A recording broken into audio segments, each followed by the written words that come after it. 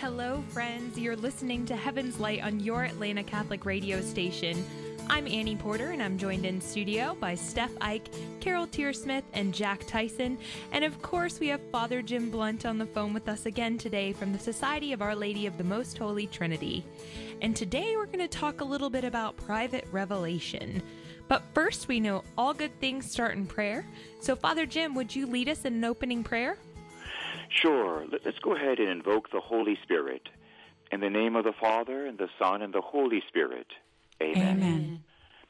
Come, Holy Spirit, and fill the hearts of your faithful, and kindle within us the fire of your love. Send forth your Spirit, and we shall be recreated, and thou shalt renew the face of the earth. Let us pray. O God, who by the light of the Holy Spirit you did instruct the hearts of your faithful, grant us by the same Holy Spirit that we may be made truly wise and ever rejoice in his consolations through the same Jesus Christ our Lord. Amen. Amen. Alleluia. Alleluia. Good afternoon, team. Good to be with you. You too, Father. Great to be with you, Father. How are you today on this rainy day in Georgia? Well, I'm coughing a tiny bit. I just flew in from Indiana. I've been in a lot of places the last few weeks, and just flew in late last night, and I saw it was wet when the plane landed. It's been a little soggy, but we're happy to have you and very happy to be with you today. And today's we'll get to today's topic in just a second, but today is actually the feast day of St. Louis. And we wanted you to tell us a little about him because he had such an interesting background, and actually the story is going to segue into today's topic of God the Father. Yes, very good. Thank you, Jack. I love to stay close to the liturgy.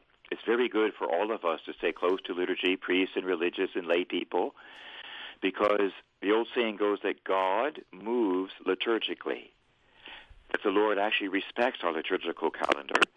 And really, we believe the Holy Spirit inspired the calendar that we have and continues to inspire it. So today, as we're preparing to speak about private revelations, and especially the revelation of God the Father, we have the feast day of St. Louis the King. And what's amazing about St. Louis is that he had 11 children. Oh, wow. A king with 11 children who became a canonized saint. Mamma mia. That's a different flavor. This is what an incredible man he was, a holy man. And never to forget, he was a layman. So he wasn't a priest, he wasn't a bishop, he was a layman, of course. And what's really notable about beautiful Saint King Louis is his relationship with his son. And there's a famous letter that he wrote to his son before his passing. And it's sometimes called the spiritual testament to his son by St. Louis. And I wanted to read to our beautiful listener just a small part of this amazing letter to give us some idea, first of all, is what kind of man should a Catholic father be? Whether he's a king or a doctor, an engineer or a chef. What kind of man should a Catholic papa, a Catholic daddy be? And here gives us some idea of what it means to be a Catholic papa, a Catholic daddy, even in our time. So here, beloved, is the first paragraph or two of the letter that King St. Louis left to his son. And it goes like this. My dearest son, my first instruction is that you should love the Lord your God with all your heart and all your strength. Oh, my goodness. I mean, when have we heard fathers saying that to their sons in our time? Mm-hmm. This is his first lesson to his son, who's a prince, who will inherit the throne. His first lesson, love the Lord your God with all your heart and all your strength. My goodness, you could almost end the letter there.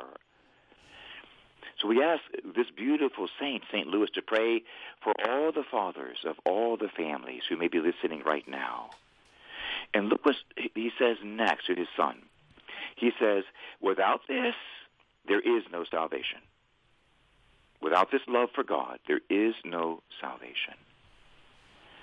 And so we see that his first concern is the love of God and the salvation of his son's soul. The salvation of his soul. Not like, what college should you go to, son? And here's an account I've set up for you. And here's the best car you might want to drive. I'll help you buy half of it. None of that. His first concerns are loving God with your whole heart and strength and seeking salvation through this love. And then look what he says next. To me, like this is for the year 2020. He says, keep yourself, my son, from everything that you know displeases God. That is to say, from every mortal sin. Mamma mia. We need fathers to say this to their sons and daughters today. Keep yourself, my son, from everything that you know displeases God. That is to say, from every mortal sin. And to reinforce his point, St. Louis says this, you should permit yourself, my son, to be tormented by every kind of martyrdom before you allow yourself to commit a mortal sin. Now, this is powerful. You know, in our age, we tend to make an idol out of pleasure and comfort, out of pleasure and comfort. That's not even on the board here with St. Louis and his son. You should permit yourself to be tormented by every kind of martyrdom before you would allow yourself to commit a mortal sin. And then to go on a little bit more, because the instructions here of St. Louis are profoundly wise. Then he tells his son, if the Lord has permitted you to have some trial, bear it willingly and with gratitude, considering that it has happened for your good and that perhaps you well deserved it. Perhaps you deserved it. But look at this. Like he's not saying, don't scorn your trials, don't flee from them, don't curse them. Maybe you deserved it. But whatever trials you have, God permitted them. So bear it willingly and bear it with gratitude. And he says this, he goes to the opposite side now, which is probably, in some ways, just as important, if not more so. He tells his son, if the Lord bestows upon you any kind of prosperity, thank him humbly and see that you become no worse for it. Mm. Now, isn't that amazing to be training your sons and your daughters, if God blesses you, to be grateful for the blessing, but use it well. Don't become sinful because of your blessings. Incredible, right. Incredible. This is a true Catholic father, a true Christian father, really in the image of God the Father, a true lover of Jesus Christ, who through his faith has become a father to his own sons and daughters. And I'll continue a little bit more here. He says, make sure you become no worse for it, for your blessings, either through vain pride or anything else, because you ought not to oppose God or offend God in the matter of his gifts. Don't offend him.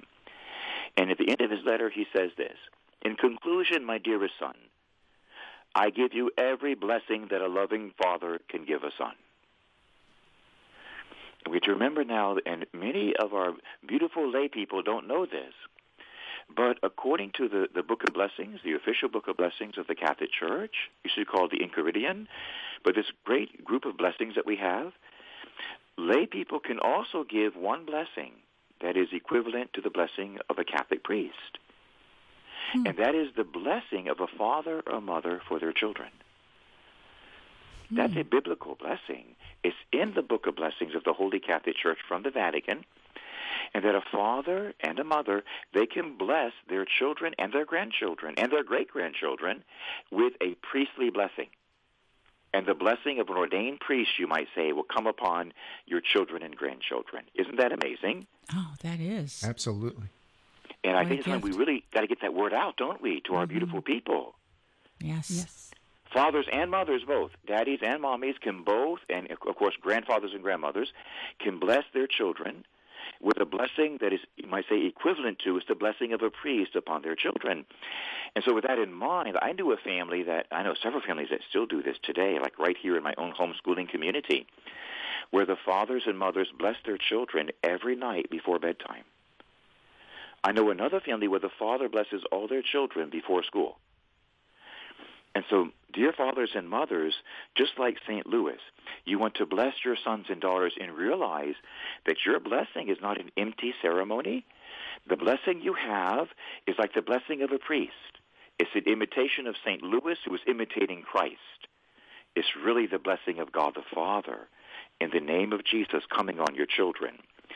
And so that's why St. Louis says here to his own son, who's a prince, soon to be king, in conclusion, dearest son, I give you every blessing that a loving father can give a son.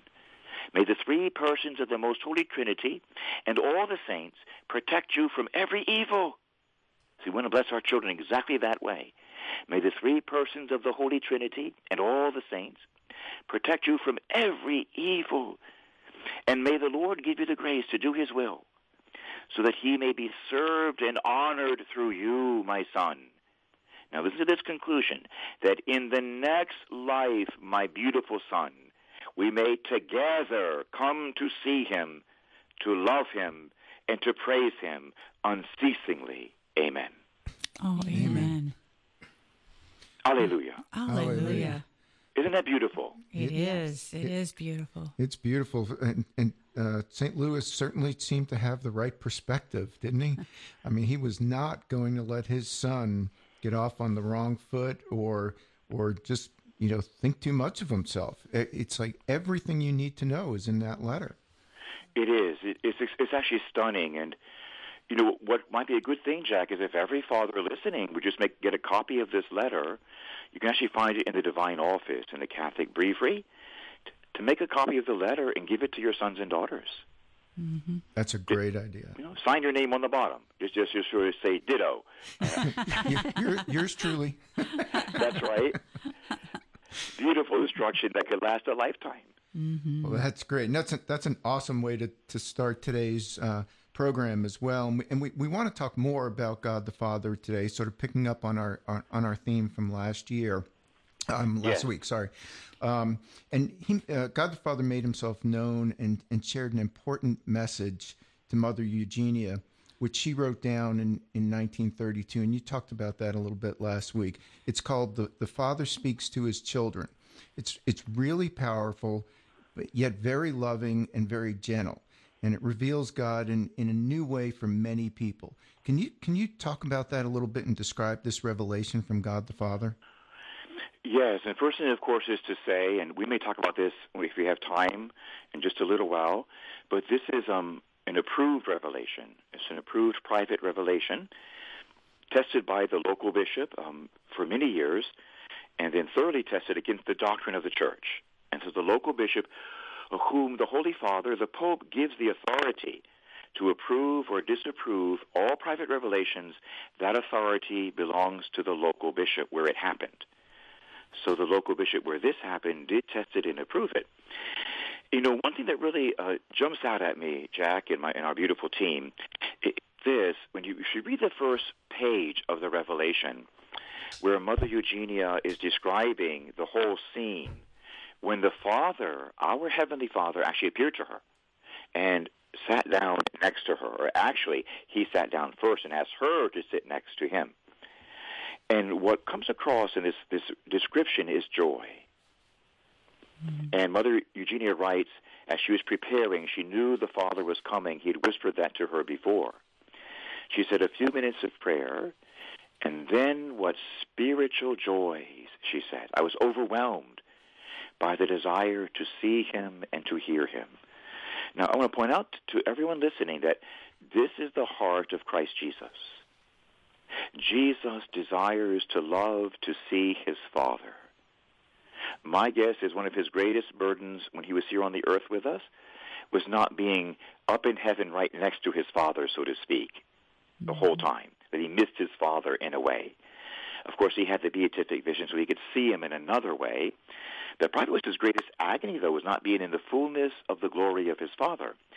That is the joy of Jesus, is his Father's joy. And that's why when he saves souls for you and I on the cross and through the Holy Spirit and through his mother's intercession, when he saves souls, Jesus has joy because it redounds to the glory of his Father. It makes his Father happy, and that makes Jesus happy. Father, I want another one for you today. He just rejoices at this. And so this whole incredible message, really, it's infused with holy joy. And she continues, she said, the thought of my Father made me, as it were, madly happy. You see, the Father is our origin. We were created by the Father through Jesus in the power of the Holy Spirit. And our destiny, our journey, is to return to the Father through Jesus by the power of the Holy Spirit. Amen? Amen. See, that's the whole idea. So she's got it down. She's nailed this one. She says, the thought of my Father made me, as it were, madly happy. Now, listen, team, what do you do when you're in love and you're madly happy? What do you normally do? You sing and you dance. Exactly. You Rejoice. Good answer, You Carol. sing. Only lovers sing, you see. You sing when you're in love. And that's why when people go to heaven and come back with these amazing revelations and experiences, they always talk about the music in heaven. And I still remember a friend of mine years ago, I should not say his name, but I was a young monk and he was a young monk, and he had received a revelation of heaven in his cell. And the angels were singing in his cell. He was a holy young man.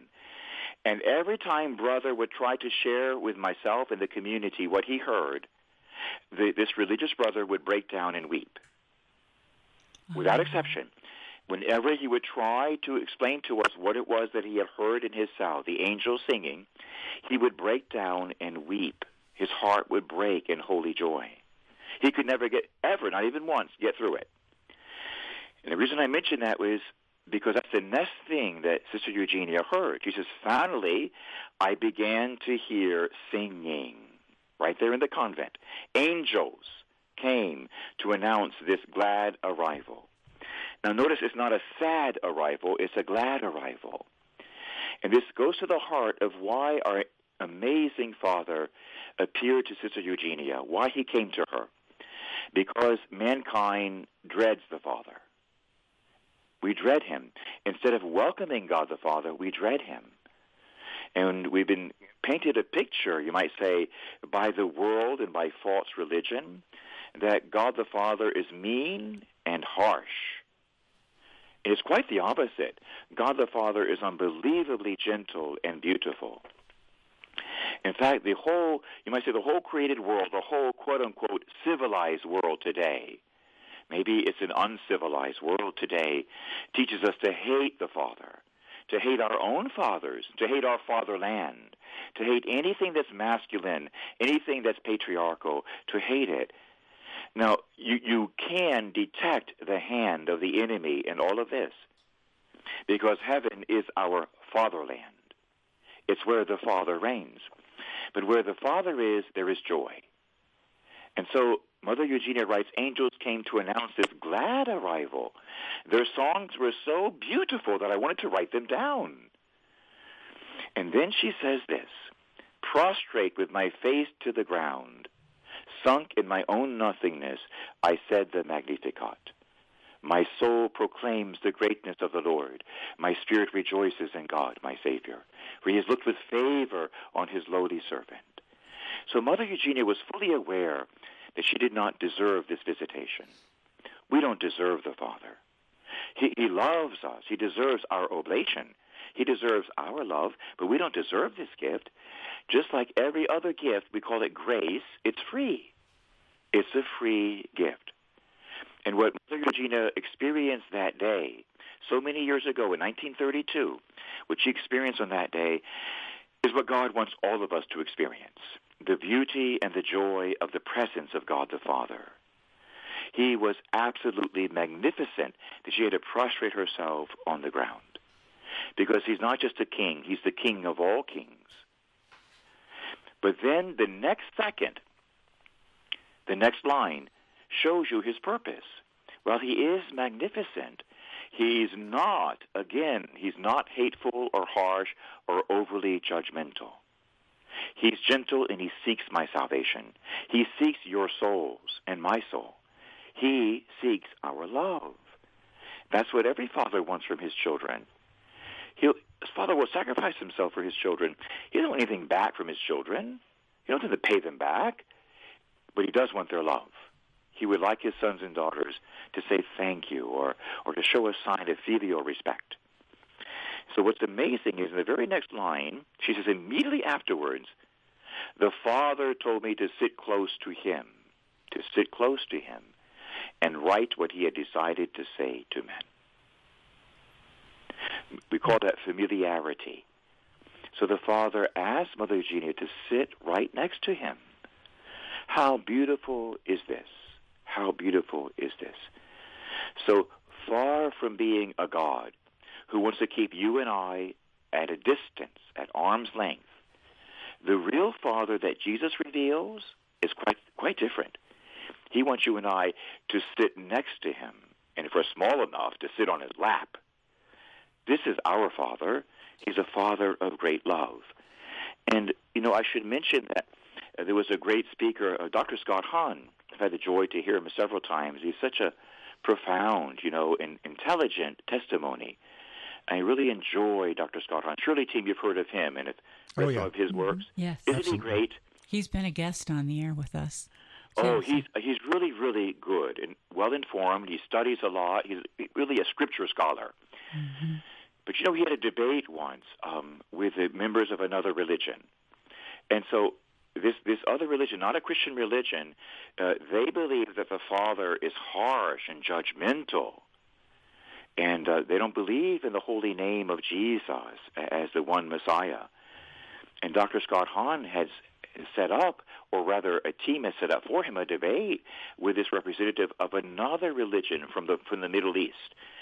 And they were going to argue or debate or discuss about God. And as they sat down for a preparatory meeting, say a week or two before the debate, the representative from the other religion, I forget his title, like a sheikh, but whatever it was, that he made a demand. And he told Dr. Hahn, you are not to mention God as Father whatsoever. Wow. He says, I absolutely forbid it. I will not debate you. You are not to admit the great and holy one as Father.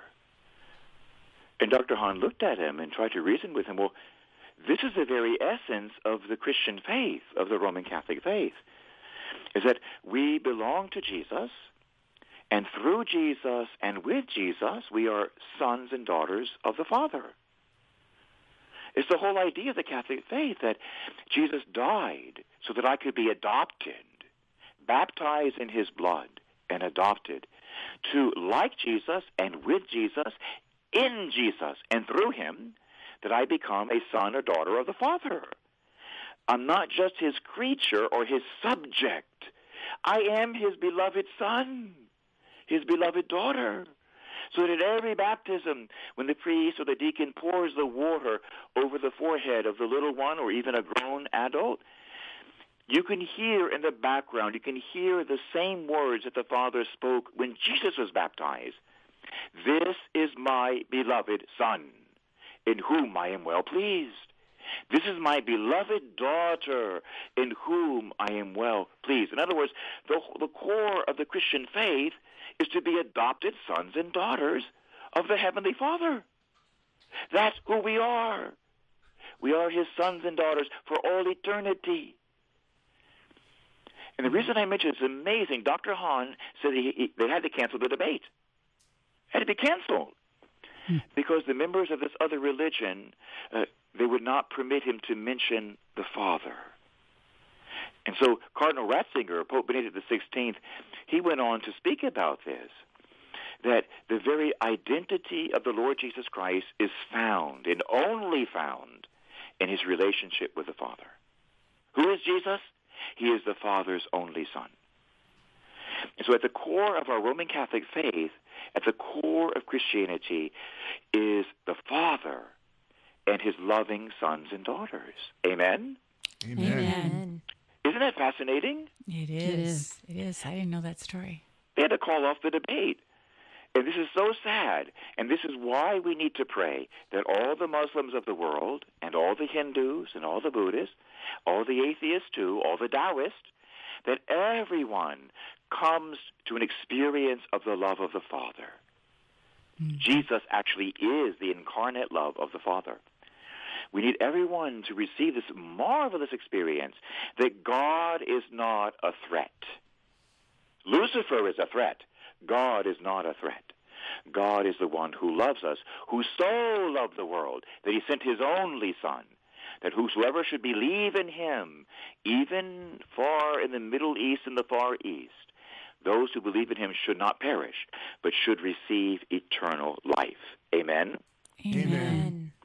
And so this revelation we have, my beautiful team and our beautiful listeners, this revelation is a revelation of unutterable joy. We were made precisely for this. The Father looked at his Son, Jesus said, "Boy, you are so good. You are so beautiful. I want 1 billion more just like you." And that's the whole idea, that Jesus is so beautiful. I'm telling you, he is beautiful. We can't look upon him really and live in heaven. It takes a special grace called the beatific vision to look at Jesus in his glory. But the Father said, "Jesus, I love you so much. I want at least 1 billion more, just like you." And Jesus said, "Father, here I am. Send me. Send me, Father. I will go." Amen? Amen. And so this amazing revelation approved by the Church, the Father speaks to his children. It brings to the forefront that aspect of the gospel, which is absolutely central, that Jesus, beloved, did not come on his own. He came to do his Father's bidding. He did not come to do his own thing. He came because the Father sent him. And he came freely and willingly, he said. He said, "No man forces me." He said, "I lay down my life freely." Why? Because my Father wants sons and daughters. And I will die so my Father can have more sons and daughters. And so the whole Catholic revelation, the whole public revelation, centers on the love of Christ Jesus for his Father, and the fact that you and I are called to enter into and participate in that same love. We are called to be like Jesus and with Jesus and in Jesus. We are called to be beloved sons and daughters of the most beautiful God, the beautiful Father. So this revelation, you might say, it sort of enhances public revelation. And that's what private revelation is supposed to do, is to sort of bring to the forefront certain aspects of the gospel that need to be lived more fully in our time. Well, in this time, one of the most striking characteristics of our world today is fatherlessness. There have been whole books written on this. They're not even Christian books by psychologists on fatherlessness. And the Church herself sometimes seems to have lost her way, that we oftentimes hear all kinds of preaching and teaching about maybe social justice and maybe other things that should not even be said in church, but nothing about the Father himself. This is the core of the gospel. What we need the most is that we need this part of the gospel to be enhanced right now, to live it more fully. Jesus is the Son of his Father, and through baptism, so are you and I. Amen. Oh, amen. Amen. We've got to take a quick break, but you're listening to Heaven's Light on AM 1160 The Quest. Stay tuned. The Quest presents Pro-Life Minutes. RU486 is the name of the medication combination used to complete medical abortions. The first medication, Mifeprex, blocks the action of progesterone, a hormone needed to continue the pregnancy. This medication starves the baby, causing the death of the baby. The second medication is misoprostol and is taken between 12 and 48 hours later. It causes the woman to have severe cramping and bleeding and results in the expulsion of the baby at home. Did you know that between taking the first pill and the second pill, the mother can change her mind and save her baby? Visit abortionpillreversal.com to learn more. There's potential to save the baby even 72 hours after the first pill. Spread the word and help save a baby today. Let's show the world that every life matters by speaking up for life at every opportunity. For more homegrown wisdom, visit thequestatlanta.com. AM 1160 The Quest is listening to you too. One listener shared. I don't know what I would do without The Quest. Every day I get an update on the Catholic Church and hear inspiring stories. I thought I knew a lot about my faith, but I'm learning something new every time I tune in. I feel connected to a larger Catholic community. If you're enjoying the station, please consider supporting us with a donation. Go online to thequestatlanta.com.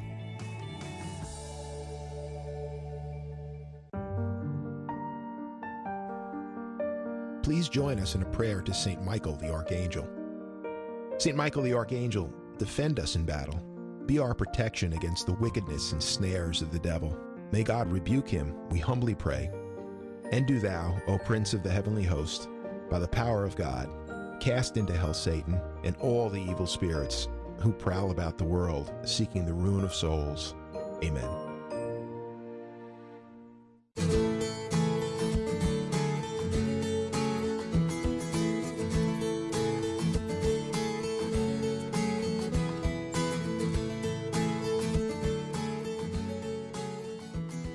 Welcome back. Thanks for joining us this afternoon. You're listening to Heaven's Light on your Atlanta Catholic radio station, AM 1160 The Quest.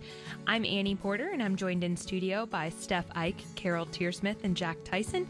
And on the phone, we have Father Jim Blunt with us from the Society of Our Lady of the Most Holy Trinity. And this hour, we're talking about private revelation and God the Father. Great. Father, you touched on this at the beginning of last hour, a little bit about private revelation, but that's something we as the team in the studio, we've had a lot of discussion over the last couple of weeks about private revelation. And Sure. As Catholics, many of us don't really understand private revelation and really the Church's position on it. So we were just wondering if you could walk us through what is private revelation and why does God provide it, and where does the Church stand on our acceptance of private revelation? Very good.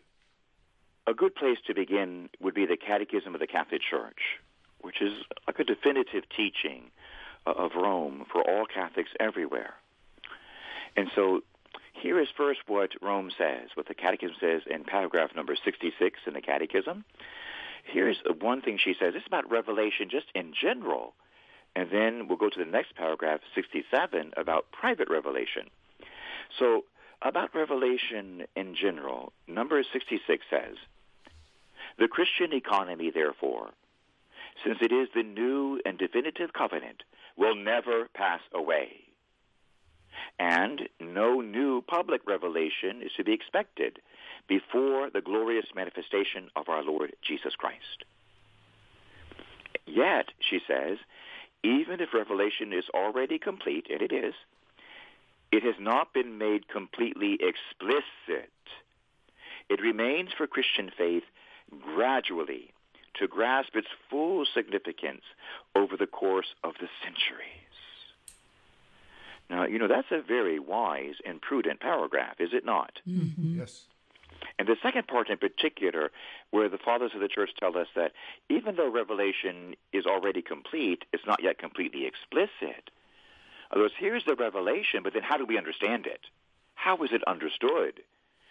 And this begins to open up for us one reason why Father, in his providence and his love, will send us private revelations to help make things more explicit. For instance, in our own time, St. John Paul the Great, approving the devotion of the Divine Mercy through Sister St. Faustina, was really, we already know God is merciful, but for many people, it's just a word. It's just a word. Okay, God is merciful. Okay, what's next? No.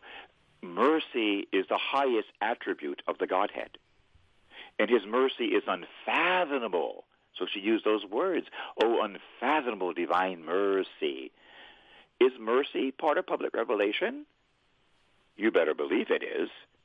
Is it completely explicit? No, it wasn't. It needed more character, more defining tones, especially in a time such as ours, especially at that time during World War II and its aftermath.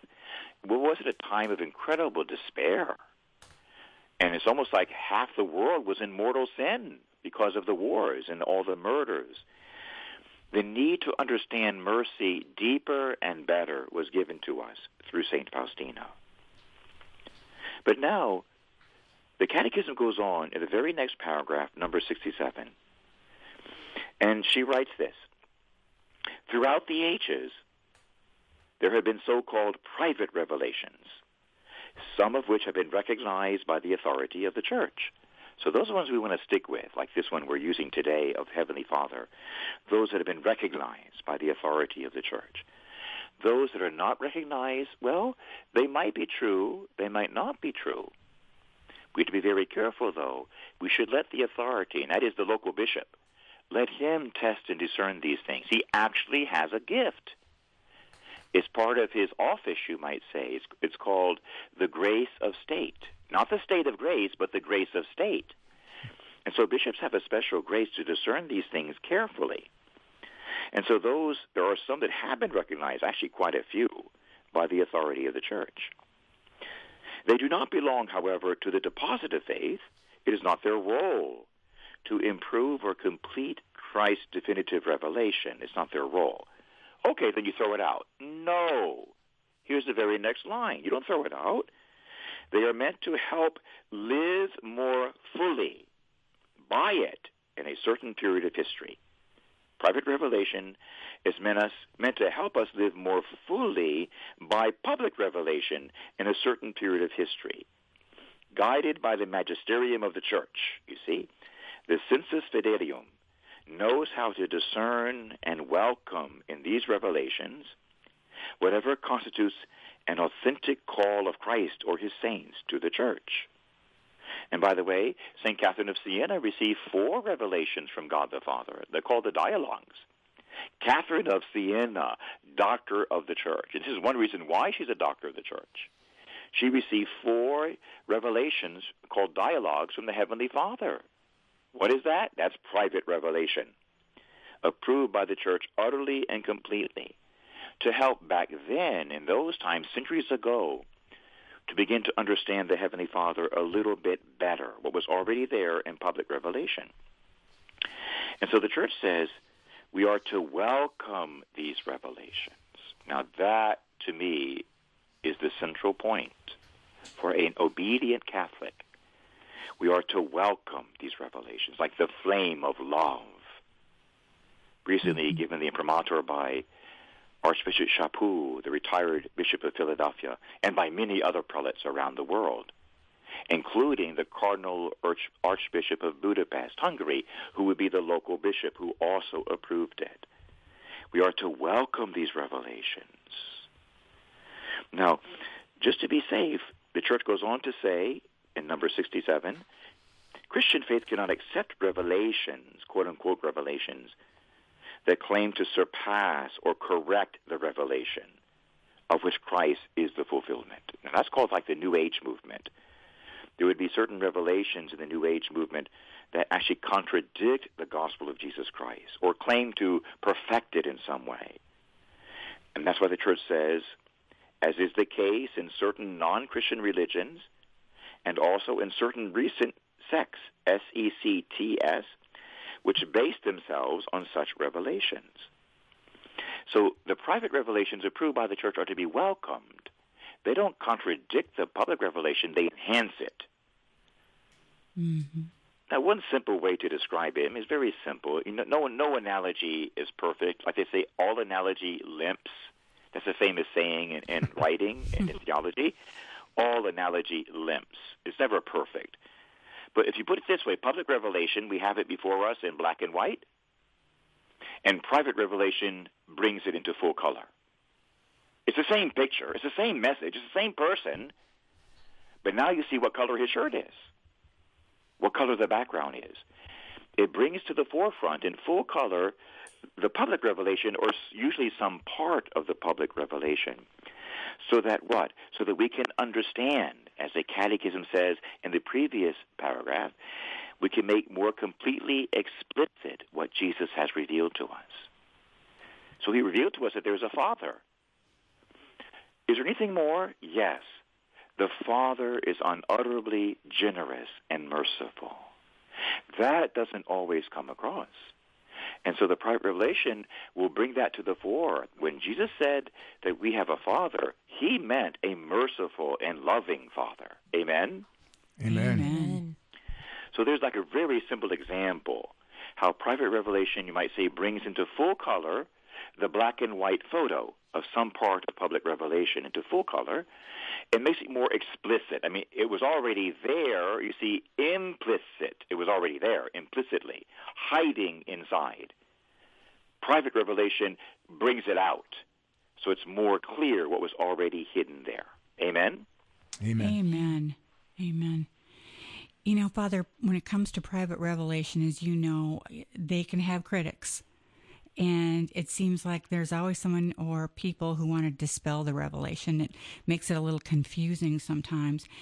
You know, many people tend to think that if I haven't heard of it before, I'm going to ignore it. And unfortunately, they miss out on some things that way. So how do we discern, private revelation as it is? What do we trust? And what would you say the guidelines are?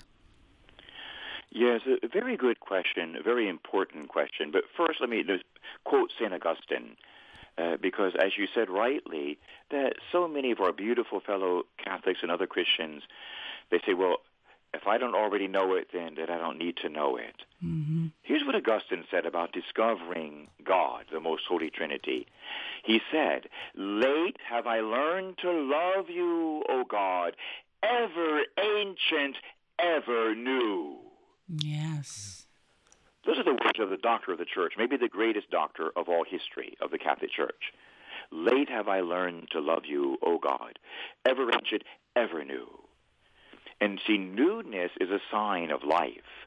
There's no one more alive than God. In heaven, by the way, there is no death. There is no rigor mortis.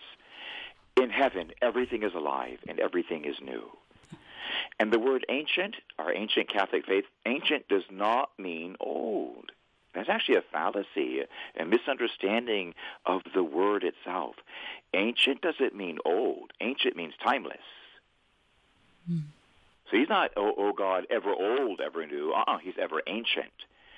Ancient means timeless, that the truths of heaven are always new. They're forever, but they're always new. And so for those who say, I already know it, I don't need anything new, this is quite stunning, because a man, let's say like our retired Pope Benedict, such a brilliant theologian, maybe the most brilliant theologian of the last 100 years, he's always seeking to understand his faith better. And he said categorically, several occasions, that he doesn't know everything, and he knows he doesn't know everything.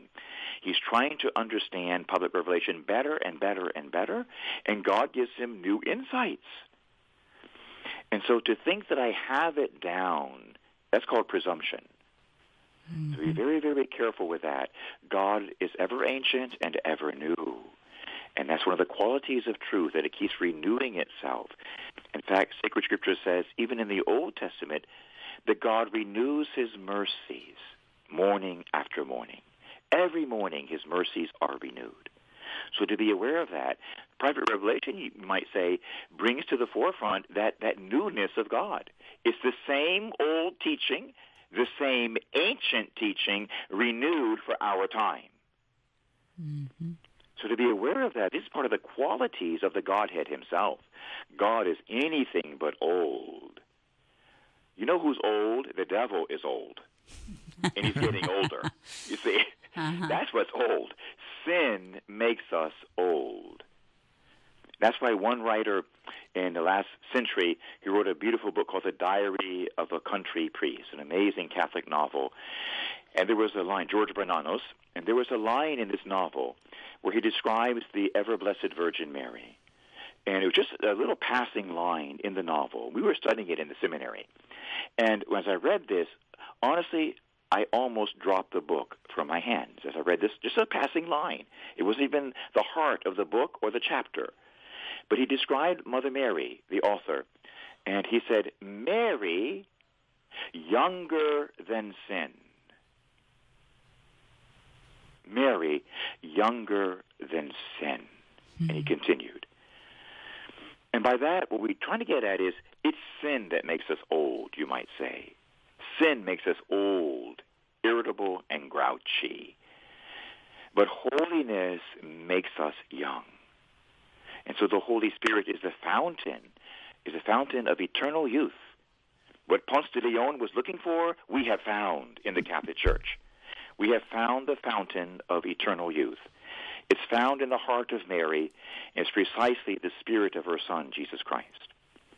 So to be aware of this, that there's a newness about God and a newness about grace. The truth never changes, but it's ever beautiful and becomes more beautiful with each passing day as it becomes more explicit. Now, who decides whether private revelation is good or bad? Well, it's not you or me. We don't decide that. And so I'm always stunned, to be honest with you, team. I just speak to you very honestly, like a little boy. I'm going to speak candidly to you. I'm always stunned when I see a website and certain people that say, well, I'm a trained theologian, well, all of that, and they contradict the approval of the local bishop. And the bishop himself has tested it for 10 years, and even in this revelation, there's an entire letter written by this amazing and godly bishop of all he went through. And his conclusions are very, very clear. But this beautiful bishop, Bishop Alexander, the Bishop of Grenoble, he used the special grace he has. It's called the grace of state as a bishop, and submitted it to Rome. And of course, another cardinal in Rome also gave the imprimatur. Now, I have to ask, who am I to contradict that bishop who has the grace of the Holy Spirit to test and to definitively decide the authenticity of the revelation? No one else in the entire world, including the bishop and the diocese next door, has that authority. Only the local bishop. And if Rome lets it stand, in other words, the bishop submits his opinion, if Rome lets it stand, it stands. In other words, Rome has spoken when she approves of what the local bishop has said. Of course, this has stood now for almost 100 years, this particular revelation. And so how do we know? You look for the imprimatur. You look to see if the local bishop, your local bishop, yes, but in particular the bishop of the diocese, that part of the world, that country or city where the amazing supernatural revelation occurred. Does that bishop concur? There are some, for instance, and I'll give you a good example for our country, and not meaning any sort of condemnation, but you know, in this beautiful country, the United States of America, and may God preserve our beautiful country. In our country, there was a set of revelations and visions in a place in New York State called Bayside, New York. Queens. Yes, and it was considered like revelations or apparitions from heaven.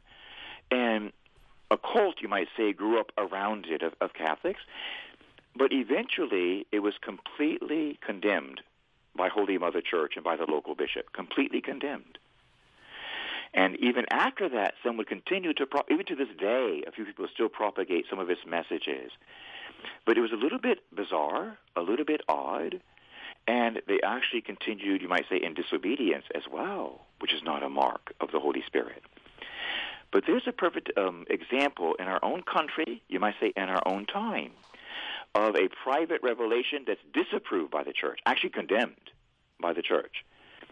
So where do you go? You go to the local bishop, and you see where this occurred. Has the bishop and have other bishops with him given it their full approval, their imprimatur? That's the only trustworthy way, I believe. The other ones, you can look at them. You're not forbidden to look at them. It's true. The new Code of Canon Law permits us to read private revelations, even those that are like brand new and not yet tested. But she says, when you read them, be wise and prudent and make sure they're congruent with the revealed, the public revelation of Holy Mother Church. The congruent, you might say, with the Bible and the Catechism. But in a nutshell, how do you know? You go to the bishop and go to the local bishop and see what decision he has made, guided by the Holy Spirit, for that special grace that he has, the grace of state, to make these decisions. We actually need this grace because the evil one can be very deceptive. Mm-hmm. So we need the bishop in union with his own theologians, and sometimes he has psychologists too there with him, helping him to make these decisions, to test, the mental ability and status of the visionary.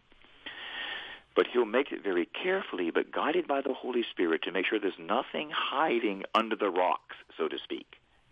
No serpent hiding under the rocks. Amen?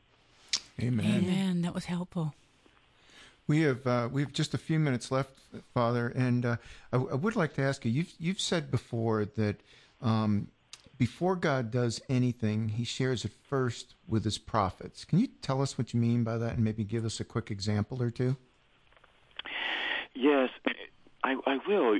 This is biblical. This comes from sacred Scripture. That whole thought and word in that line, God always reveals His plans in advance to humankind, to the church in particular. In fact, not only does He reveal His plans in advance, He forms the prophets in advance. He chooses them in advance. For instance, if you read the book of Jeremiah, the great prophet, he's one of course, the greatest prophets of the Holy Bible. Isaiah and Jeremiah are the two great prophets, you might say. And what did God say to Jeremiah? You can find this like in chapter 1 of the book of Jeremiah. Jeremiah writes this, "The word of the Lord came to me thus. Before I formed you in the womb, I knew you. Before you were born, I dedicated you. A prophet to the nations, I appointed you." A prophet. Before he was born. So not only does God reveal His plans to His prophets way in advance, He actually chooses the prophets before they're born. Wow. And this is how perfect God is, and how perfect His provision is. Now, if truth be told, every baptized Catholic is a prophet. If truth be told, we are a nation of priests and prophets. That's what we are. In other words, we have the capacity to hear the Word of God. Yes, by reading sacred Scripture, but also in the depths of our own heart. With good training, we can learn to identify the voice of God Himself within us. Of course, that goes along with everything we've already said, that the words that I hear must be congruent with sacred Scripture and with the Catechism. They must be words of love and truth. But we are a nation of prophets. But this speaks even more, this amazing teaching of sacred Scripture.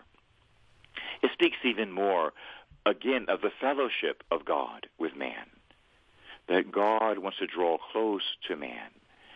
And so what do you do when your best friend, let's say, your best friend has special plans, let's say for his property or for the family or for the city?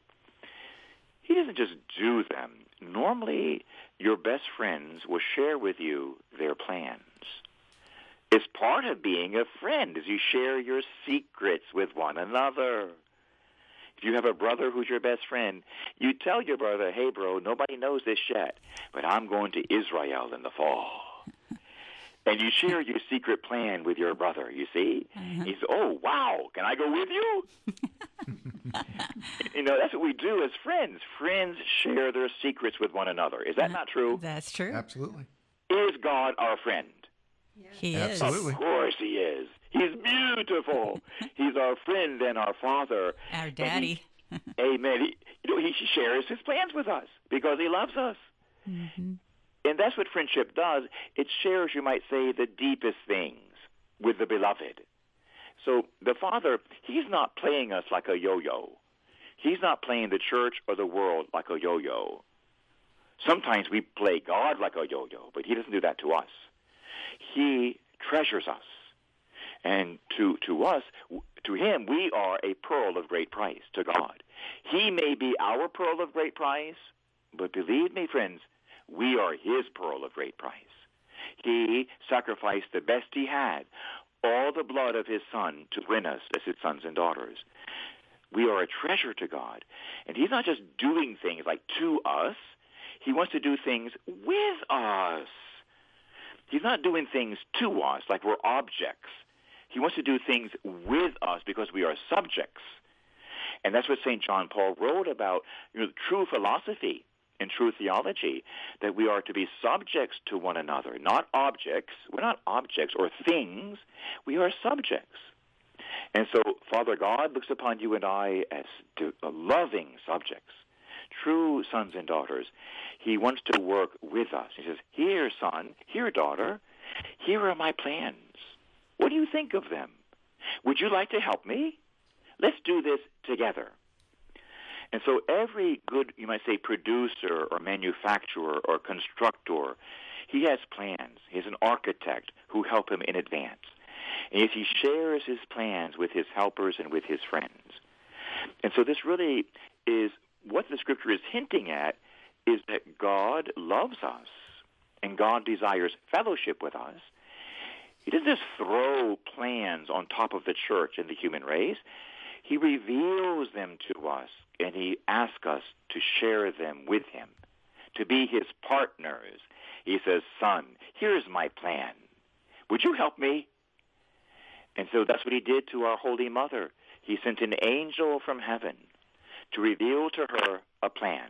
Hail, full of grace, he said, the Lord is with thee.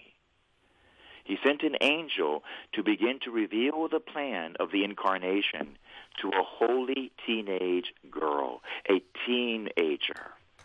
And he asked her to be part of his plan. He says, oh, my precious daughter, will you say yes? Will you help me? And so St. Bernard of Clairvaux writes in one of his beautiful homilies, he said, Mary, God has revealed the plan to you through the angel, and the whole world awaits your reply. Mary, don't wait, don't wait, don't wait, Mary. Yes, say yes now to the plan, because we need Jesus who will come through you. Amen. Amen. That's what's going on there. God always reveals his plans in advance to the prophets. Why? Because the prophets are actually his friends. They are the friends of God. And God loves to work with us, not against us, not over us, but with us as a true friend, as a true father, and really a lover of our souls. Wow, what another incredible hour, Father Jim. Thank you so much for joining us again today. Thank you, Father. Thank you. Would you mind closing us with a prayer and a blessing? Yes. Team, would you say this beautiful prayer after me, and maybe all of our beloved listeners? This is the prayer also that has received the approval. It's called the Fiat of the Eternal Father, and it's the prayer that Heavenly Father is asking us to pray in addition to the Our Father. So if you would say this after me, my beautiful team, and all of our listeners. Sure. In the name of the Father, and the Son, and the Holy Spirit. Amen. My beloved Father, My beloved Father, thy will be done on earth as it is in heaven. Thy will be done on earth as it is in heaven. Be thou my Father. Be thou my Father. Be always my eternal Father. Be always my eternal Father. Do not leave my soul. Do not leave my soul. Do not abandon me. Do not abandon me. Do not leave me out of your sight, my Father. Do not leave me out of your sight, my Father. For I am your child, For I am your child, whom you have created to please you, whom you have created to please you, to adore you, to adore you, to honor you, to honor you, living my days living my days as you have given me the license to live it. as you have given me the license to live it. I offer up this fiat through Mary I offer up this fiat through Mary to Jesus, to Jesus, to you, eternal Father. to you, eternal Father. Amen. Amen. And I say, Father, I love you and we love you. You are most beautiful. Revealed to our hearts through public revelation and through approved private revelation. Reveal to our hearts who you really are. We need you. You are our deepest identity. You, Father, you are my origin and my destiny. May the whole world fall in love with you.